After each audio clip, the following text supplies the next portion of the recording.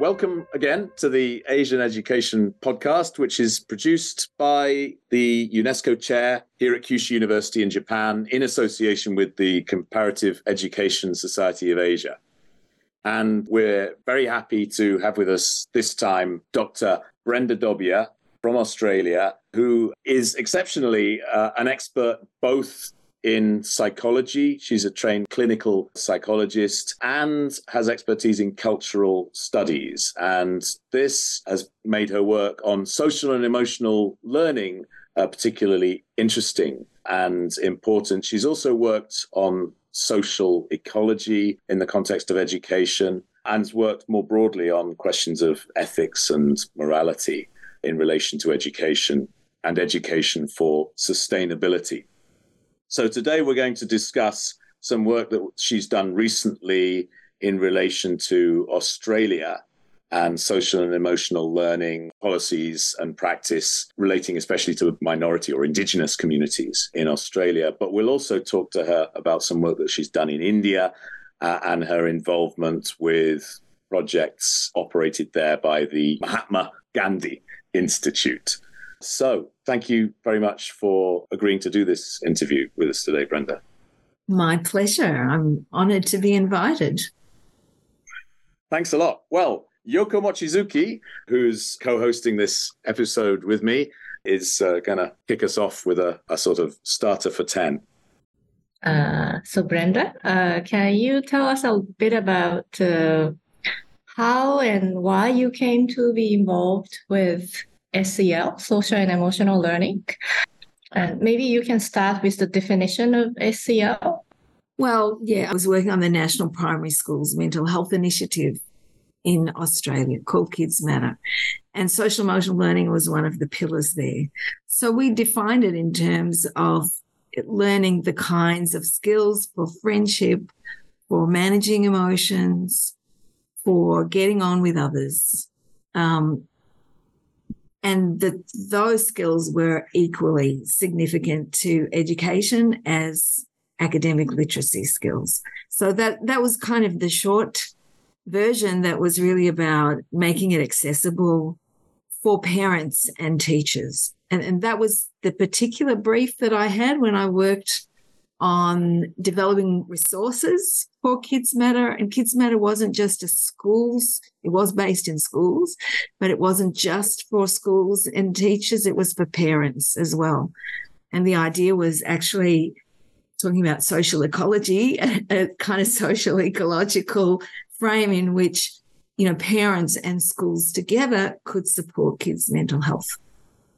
So, one of the things that we found in that work was that although there were several planks in there, one was positive school community, which was sort of getting everybody working together. Second one was social emotional learning. And Kids Matter adopted the CASEL framework for social emotional learning, which meant that the idea is that you use evidence-based resources across the curriculum, and you make sure that you're having regular lessons, that kind of SAFE model of sequenced, active, what's the F? Frequent, I think, maybe, and engaged, something like that. So that, you know, there can be a developmental kind of approach. And then there was also parenting support, and there was specific material on mental health. That was piloted in something like 200 schools nationally. I was involved in it, and there was some really good outcomes from the pilot in terms of kids' mental health. The things that the schools found easiest and most appealing to implement was SEL. We did some, I put together a whole lot of resources that would help parents understand, because we know that it's not just the curriculum approach. It's actually, how does this get generalized beyond the classroom setting? And I think that often gets forgotten, actually. You know, the tendency is schools want to pick up a package, we can teach this, and, you know, there's some useful elements in that, but it does then tend to define what needs to be taught according to the program that's given. And I guess if I step back and take a critical perspective on that, really we know that social and emotional development happens in context, and different children will be exposed to different kinds of influences. They'll also have different kinds of challenges that they're exposed to. And I think as a clinician, you kind of take that on board. And I think this might be part of the issue that you've identified before, Ed, that when you translate some of that into a school setting, the capacity to assess where that child is and what might be helpful for them, I think gets obscured a bit, because you're wanting to take everybody along a set path. And that it can work for some. I mean, there's definitely, I actually think that some of the good outcomes from the Kids Matter trial, most of the good outcomes from the Kids Matter trial were from the social and emotional learning work. And in fact, the best outcomes were for the kids who were more at the pointy end of mental health issues. Now, I'm not going to say that's necessarily been sustained over time, because I could talk about other things that have happened since. But I do think in that trial that, the schools were dedicated and the teachers were dedicated. And for kids who might otherwise have been marginalised because of their behaviours, to actually be getting something that's helping them think through and manage some of the issues that they were dealing with was probably helpful. You were talking just then about stepping back and taking a more critical perspective and maybe looking at the push for SEL in a wider context, and thinking also about the context for the students, what's happening to them outside the school and how that relates to the teaching or the implementation of SEL programs. And when you talk about, is it Kids Matter, the program in Australia, which has since been moved along. It's now BU, and it's been sort of streamlined. Oh, okay. Well, so the focus of it has been narrowed. But I mean, this is a program that's happening in Australia, but in the context of a wider movement for SEL that's international. And maybe we can talk a little bit about, where that fashion for SEL has come from, and, why has this discourse of SEL, if you like, arisen in the early 21st century, gathered momentum and credibility in particularly in policymaking circles. Can you say anything about that? Well, yeah, I think there's obviously some politics behind it. I think my reading of it, particularly with the spearheading from CASEL in America, my understanding of the way that CASEL developed was you had a number of people developing programs for schools that were in this general area. And I guess in America, which is quite different to Australia, that there wasn't an overarching curriculum. People were doing their own things, right? And there were people in various university settings who were coming up with programs that had to do broadly with social emotional learning. And it was part of being able to get more traction, I think, that they kind of came together. And out of that, they identified, what were the commonalities, and this became CASEL. Now, what I think is interesting in that is that it became very skills focused. The idea that emotions are competencies. Yeah. Absolutely. We can teach these things. So in part there's a kind of behavioral kind of mindset behind that. I mean, we just, well, people can change. We can teach them. Just because they've had that background doesn't mean they can't change. You can learn new skills. That's a whole kind of framework movement in psychology, in education, I guess. And that's kind of useful. I think that the difficulty comes in when you universalize it. And when you're not sort of looking, okay, so what's the purpose of this exactly? Who identifies what are the skills?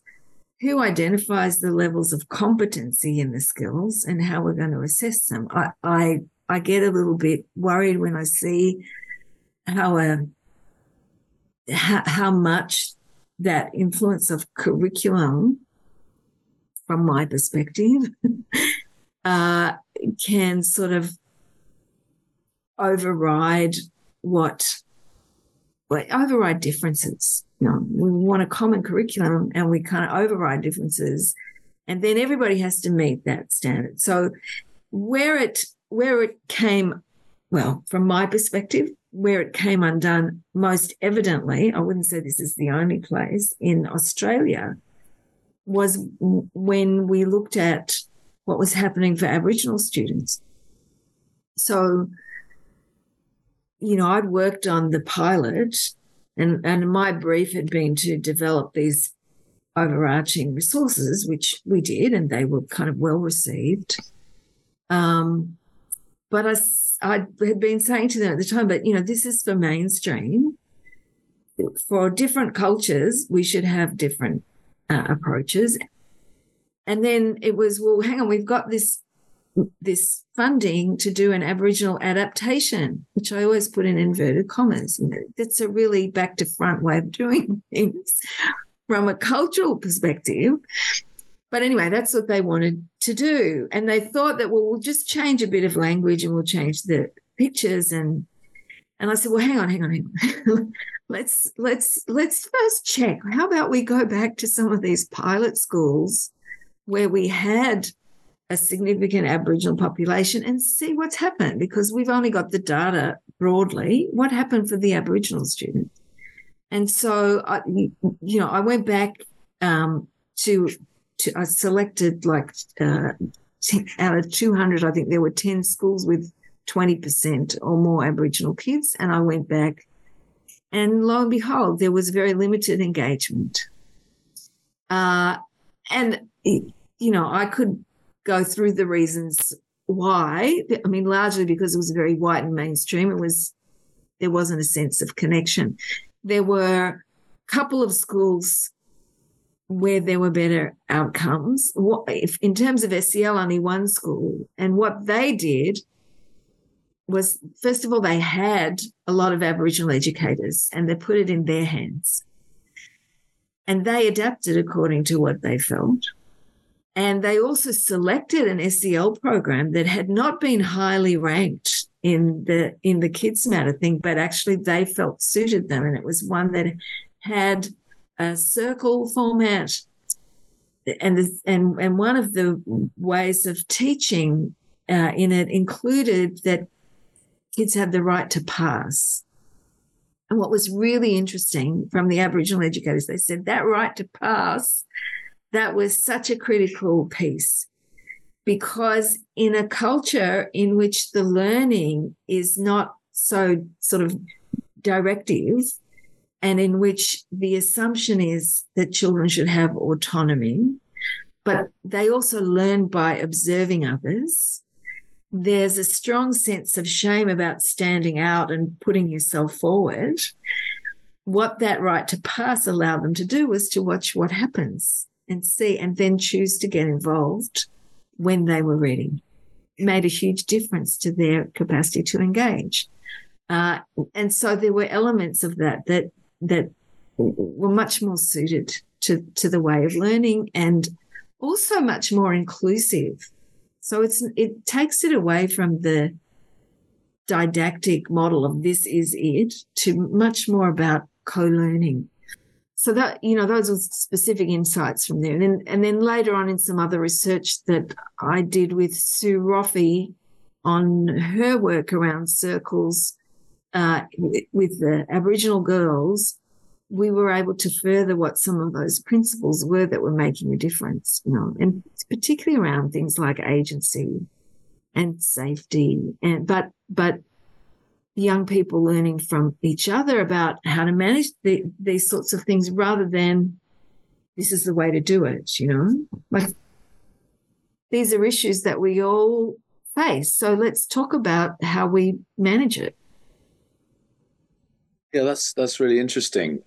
I mean, so what you're talking about, I think, is perhaps it's a bit obvious, but the sort of socialization role of SEL, and how, what we mean by socialization, what we're trying to achieve by socialization is conditioned by what we think society should look like.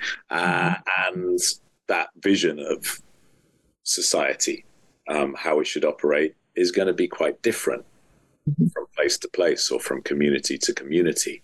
But the standard approaches to SEL don't generally take much account of that.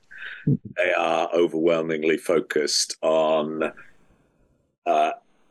individuals and adapting individuals to a given social order, which is generally left quite vague or ill-defined because it's assumed to be universal. It's not assumed to need much discussion or definition. I mean, many people who perhaps don't work in the world of education or aren't educational researchers will think back to their own schooling and will have experienced something like civic education or maybe religious education. And I think, social emotional learning, how does that relate to those sorts of subjects? And I guess to some extent what social and emotional learning is, or what it ends up being in many instances, is a sort of highly individuated, depoliticized approach to the sorts of issues that something like civic education or possibly religious education might have addressed in the past. Do you think that's fair? Absolutely. I think that kind of focus on skills loses that. And I'm really, I was really interested to see in there was a volume that I contributed to on social emotional learning in Asia and the Pacific. And there were a number of really great examples from East Asian countries, particularly Korea had a really strong example, I think, where they were actually much more, and maybe Singapore was another really strong example, as I recall.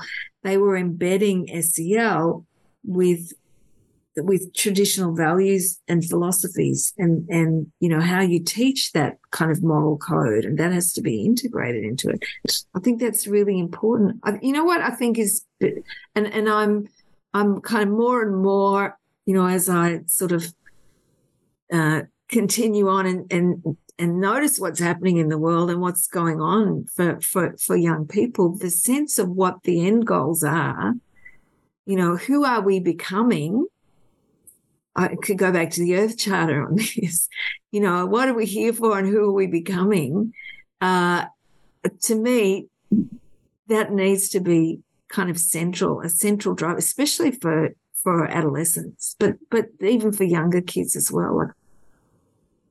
Why are we doing this? And if we understand where we're going and how we need to come together as a community, which is really crucial, I think, these days, but in a way that makes space for diversity and values all of that, and understands, like, from a social emotional development point of view, kids don't start from the same place. The things that impact us emotionally, even, as adults, it's not like, okay, learn that curriculum like other kind of intellectual ideas and build on it. It's like, well, you get affected by different things that happen. And those can be really big issues, and even the people who've learned all their, theory about it, things, can really get in your way. And when there's trauma of some kind or, things that happen to the family, you can't expect those kids to develop kind of in lockstep with what you've defined they should be able to do.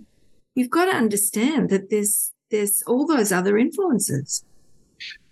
Yeah, I mean, you mentioned earlier the mental health focus of some of the work that happens in the context of SEL. And, that can be a good thing in some ways or up to a point, and necessary for many children, perhaps, or for some children. But if we're thinking about problems that children or adolescents may experience, for example, to do with anxiety, issues that may make them anxious, reasons they may have to be anxious, well, that can be perhaps seen from a mental health perspective. But there can also be very good reasons for children or adolescents to experience anxiety. And when we frame it in the context only of mental health, the tendency can be to think that, or to talk as if this is something it's a problem, inside the child's head, or it's a problem of the individual child that requires some sort of intervention to readjust them, to make them feel less anxious. But I was reading an article just this morning about how anxiety over climate change is, according to the article I was reading, a big source of mental health problems now for children, actually in Australia. It's talking about Australia. Now, if I'm an adolescent and I'm anxious about climate change, is that a mental health problem, or is it actually an entirely rational response to the state of the world? And, therefore, something that needs to be discussed in school and needs to be related to political, economic, ecological, and other problems, which brings us back to the issue of politics or depoliticization, I suppose. Absolutely. So how much do you think that sort of, connection between emotions, anxiety that young people may be experiencing and the perhaps very good reasons they may have for experiencing that anxiety, how much is that brought into the classroom in the context? Yeah, well, I mean, this is all so interesting and topical. I'm actually working with Psychology for a Safe Climate and just having conversations about that earlier. Yes, it's really problematic, especially with climate anxiety, which is the term that's commonly used now. It's really problematic to be putting that into a mental health framework because it pathologizes it. But this is an existential anxiety. This is about the politics. And young people's anxiety is exacerbated by their sense that governments are doing nothing and they're kicking the can down the road for them to have to deal with it. And saying, you young people, you're going to solve it all. We don't have to do anything. So, but that denial is a defense against anxiety. So, we could, and sometimes I'll say that to young people, those guys, those politicians who think they know everything, actually what they're doing is camouflaging their own anxiety, dealing with their own anxiety by saying it doesn't exist. That's one form of coping. So there is a pathology, but it's not necessarily, in the minds of the young people. It's, yeah. Yeah, absolutely. I mean, not to be anxious is the problem, is the threat, really, in that sense. I mean, I do think, because I have gone back into doing some clinical work, I do see that there are young people where there's other issues going on where it can tip them over the edge. But, young people's climate anxiety is something that adults and politicians need to be taking account of. The solution, if there's not that there's one solution, but key solution for climate anxiety is action.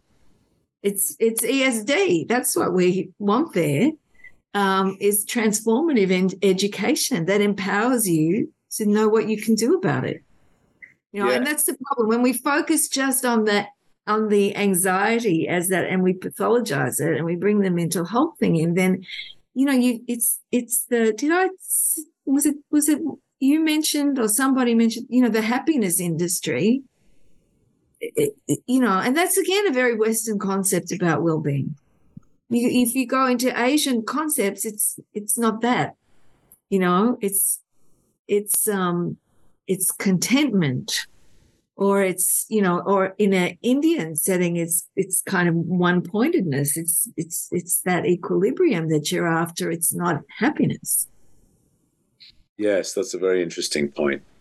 But the point that you raised about, in response to my comment about, the rational sources of anxiety over climate change and the need for, action in response to that, actually. So last week, as I was returning home from my university here, when I arrived at the local train station, I found a solitary university student standing outside with a little cardboard placard saying "Fridays for the Future." Mm.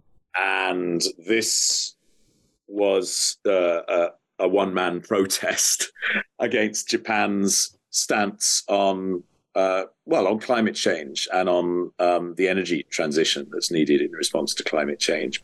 But this is the first time I have seen any student in my university or in my city out on the streets protesting about this, or protesting in any way, in any fashion, anywhere. And you mentioned earlier the sort of adaptations of social and emotional learning, or what we might sort of see as social and emotional learning, to different cultural contexts. And you mentioned the example of Korea. Socialization is a very large, very explicit focus of education, of schooling here in Japan. And there are many good things, I think, to say about the way that socialization is accorded such importance in the system here. But one thing that does do is actively deter young people from standing out or speaking out. I mean, you referred to that earlier as a characteristic of some indigenous cultures in Australia. And, there are always trade-offs in any sort of culture. And one example of such a trade-off is, the sense of group identity or group cohesion, and the freedom that individuals feel to speak out or to criticize the group. And the stronger the group cohesion, the more that's valued in any culture, the more deterred individuals will be from speaking out. But that's very much what we find here in Japan. The sort of, if you like, social and emotional cost that individuals see in speaking out is exceptionally high. And, in some respects, particularly when you're faced with an urgent need to change in response to something like climate change, that is a serious issue. I don't know, that's more of a comment than a question. Yeah. I guess we're seeing the difficulties of change at multiple levels, change societally in order to make the changes that we know are needed. Despite, all the work that was done on ESD, and Yoko might like to talk to this, there's some fantastic frameworks about transformative education, about cultivating young people's agency, citizenship to be able to make change, which is kind of critical. I mean, that's what the young strikers are doing. Actually they're enacting all of that, which I think is fantastic. there's many kind of costs and challenges that come with that. And how does education respond? And I would say just on the social emotional learning, do we then kind of teach them the individual skills to manage your anxiety, or do we teach them and support them to work together to take action to tackle the issues? Yeah, so I mean, you mentioned Education for Sustainable Development, ESD, and perhaps Yoko might like to come in here and talk a little bit about the work that we were all in various ways involved in with the Mahatma Gandhi Institute in Delhi, where Yoko and I worked on a project looking at how different countries around Asia interpreted education for sustainable development, interpret that sort of particular target of the sustainable development goal for education. And then you, Brenda, subsequently worked with Yoko on a project that was supposed to further the promotion of education for sustainable development and other worthy goals in Asia and more broadly. And perhaps we could talk a little bit about your experience of that. But Yoko, maybe you'd like to say a little bit more about, how all of that came about and what it was supposed to achieve. So the original idea was to do sort of like a follow-up study of our Rethinking Schooling report that came out in 2017. I was asked to do another report, but with a focus on social emotional learning. So I was looking for researchers who are looking at SEL, but not as a universal standardized intervention, but looking at how SEL is interpreted in different cultural and national contexts. That's how I got in touch with Brenda. And then we talked, and, I was very excited to do this report. But then I was told that we have to use this universal SEL framework to look at different countries. And basically, this Rethinking Learning report on social emotional learning, until this report is finalized, I'm not supposed to start my study. So I was waiting for this report to come out. And then I think it only came out during COVID, I think 2020. So, but I think, Brenda, you were involved in the writing of Rethinking Learning report, right? Well, yeah, I mean, I was hopeful because, just to contextualize, I spoke about the work that I did with Kids Matter and the work on the Aboriginal adaptation. And then I was also teaching Education for Sustainability to pre-service teachers. And I'd been, I guess with the psych background, I'd been sort of cued in from, I think I started in 2010 with that. The issues for young people learning about environmental concerns, and I had always tuned my pre-service teachers into saying, well, you've got to understand how young kids are going to receive this information, because if they hear about all the issues that are happening and see that adults are doing nothing, that is going to elevate their anxiety. But if you can support them to understand it, there has to be agency. And that's why Education for Sustainability. And I would tell my teachers, and, we're in deep shit here, but that's why the only thing we can do in this unprecedented times is learn our way out of it. And that's why you're in the box seat here together. And I'd say, don't look at me because I'm part of the generation that stuffed it up. But, we got to learn our way forward. So I'd been doing all of that kind of work, subsequent to the mental health and SEL work. So I was quite excited when I saw that your report on ESD and thinking, okay, let's go to SEL and let's bring the thinking about sustainability together with, what do kids need to they're dealing, this stuff is big. So how do we support their agency, and how does SEL itself have to reorient towards this new reality? Because I think, we really need to understand, for young people, for kids, they're looking at what kind of world am I becoming an adult in? Where's my scope? Where's my space to do something? And if the world's looking like it's about to fall apart, that's pretty scary. So let's equip them for that. So that was kind of the frame of reference that I came in with. And it didn't turn out quite like that, because what we ended up with was a frame that was very kind of, we've already got this body of work in CASL. There's all the evidence there. And I think the keen interest was to make it a brain-based thing. So that, there has been so much interest in the brain and I don't know, as someone who's studied psychology for many years, to me that was a given. But anyway, it's become a really interesting arena for many people. What was challenging is like, well, yeah, okay, that may be, but we're talking about social and emotional learning. It happens in a social context.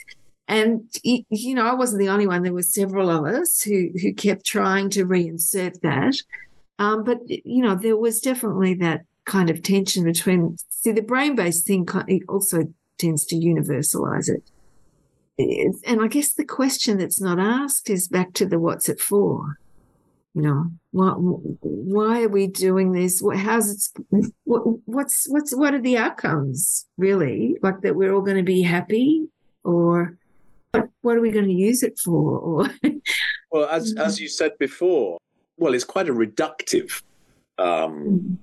interpretation of emotions. It's decontextualizing, certainly depoliticizing our discussion of emotions, our understanding of them, and treating them as competencies or skills, sort of detached from any particular context or any clear set of social, let alone political or ethical objectives. And, sort of outside the door of MGIEP in India, what's going on? There was a young Indian student who took up Greta Thunberg's Fridays for the Future campaign and was trying to organize something similar in India. What happened to her? She was arrested within India. So that sort of, activism over climate change, over something that, as we were saying, is a significant cause of youth anxiety all around the world, that was actually being criminalized. But the Indian government and its attitude towards, public debate of contentious issues, opposition, how it deals with opposition to government policy. How does that affect the way that somewhere like MGIEP deals with I think over about 7 years I was in India. Generally speaking, I think people got a strong message that, any dissent of government initiatives would not be tolerated. I think, there are lots of very violent crackdowns of student protests or, other kinds of protests. But we didn't talk about it because we celebrated youth, but, we didn't encourage them to dissent. If MGIEP had encouraged young people to take action in that way, I think it would have been regarded as too political or politically motivated. And young people in general didn't see us as radical in any way, even though we are trying to define ourselves as very radical. In reality, we weren't, because we didn't say anything that could be threatening to the government at any level. And of course, it's very important for UN agencies to work well with the government. So I felt a real dilemma of doing a meaningful work on what I understood as transformative education. I mean, there's an irony there, of course, in the fact that this particular institute is named after Mahatma Gandhi, who's particularly famous for protests. I mean, if anyone exemplifies active citizenship, or the peaceful expression of active citizenship and opposition to government, surely he does. Mm-hmm. But, also, to be fair, Mahatma Gandhi had a lot to say about mindfulness and about how social change is related to self-governance. And so what it seems that, MGIP has done is to take that sort of inner-directed aspect of Gandhi's message and just basically, ignore the rest, so that Gandhi becomes a depoliticized mindfulness guru rather than a sort of exemplar of active citizenship and pursuit of social and political change. Yeah. But what's it in service of? I mean, I think this is one of the issues there. And I work with a lot of young activists now. And it's interesting, and Gandhi is a icon for them as well. And speaking about what was happening in India, that's been increasingly happening in Australia as well. They brought down some very draconian laws on activists to limit their capacity to take action. And in fact, I was in court for one of them a couple of months ago. But, limiting action on this stuff is actually exacerbating their anxiety. I mean, I argue that it's that the way that you deal with trauma is you become hypervigilant and you have to take action to prevent it. That's a natural repercussion, and the only way you're going to deal with that is by taking action. But in relation to the principles of mindfulness and the Gandhian approach, that was always in a framework within India of sadhana, of it. This is a practice. This is a spiritual practice. It's not simply to calm down the emotions. I mean, that's part of it, but for a purpose, to enhance your capacity to make change, and not just for an individual, but for your community overall, to enhance it's not like whatever the notions of enlightenment that come in, it's never about a kind of personal thing. It's about improving the world.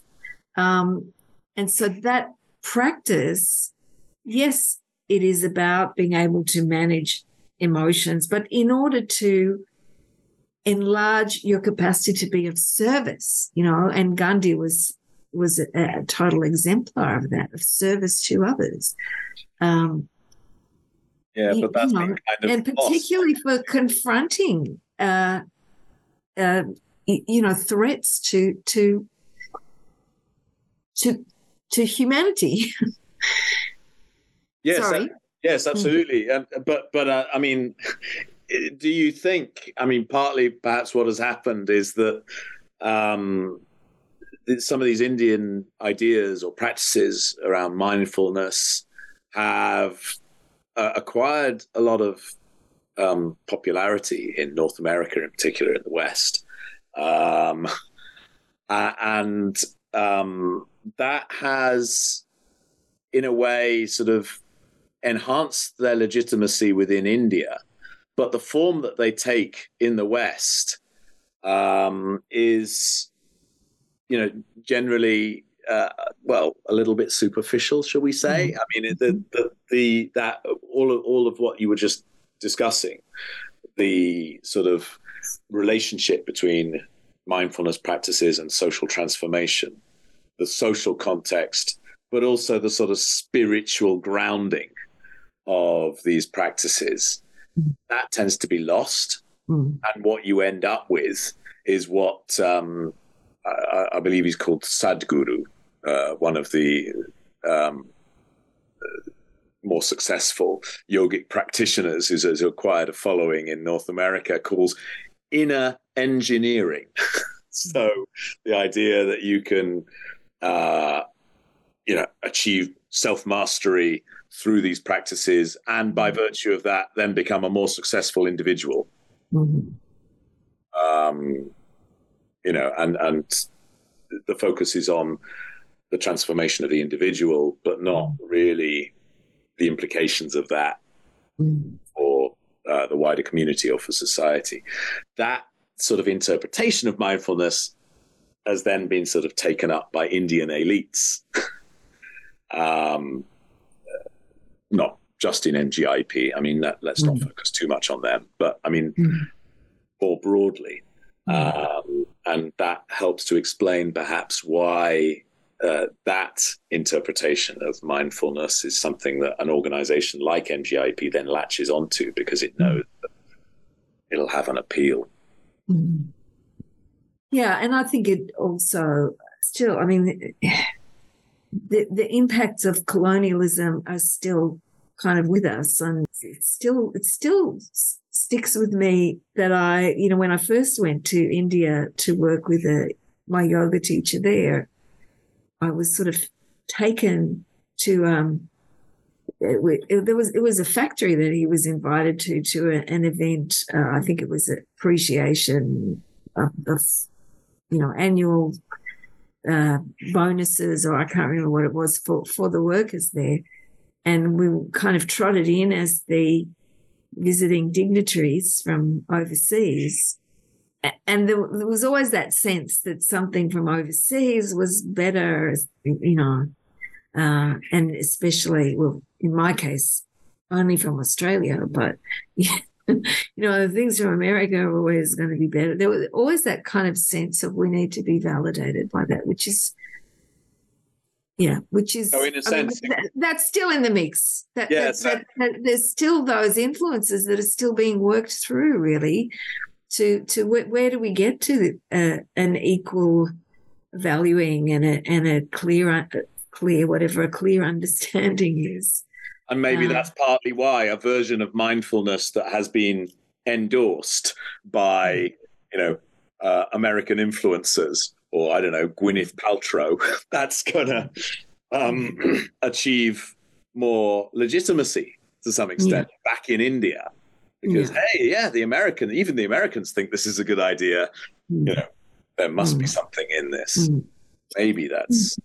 Yeah, just out of interest, coming back to the ESD, I do see in young people in particular a critique of individualism.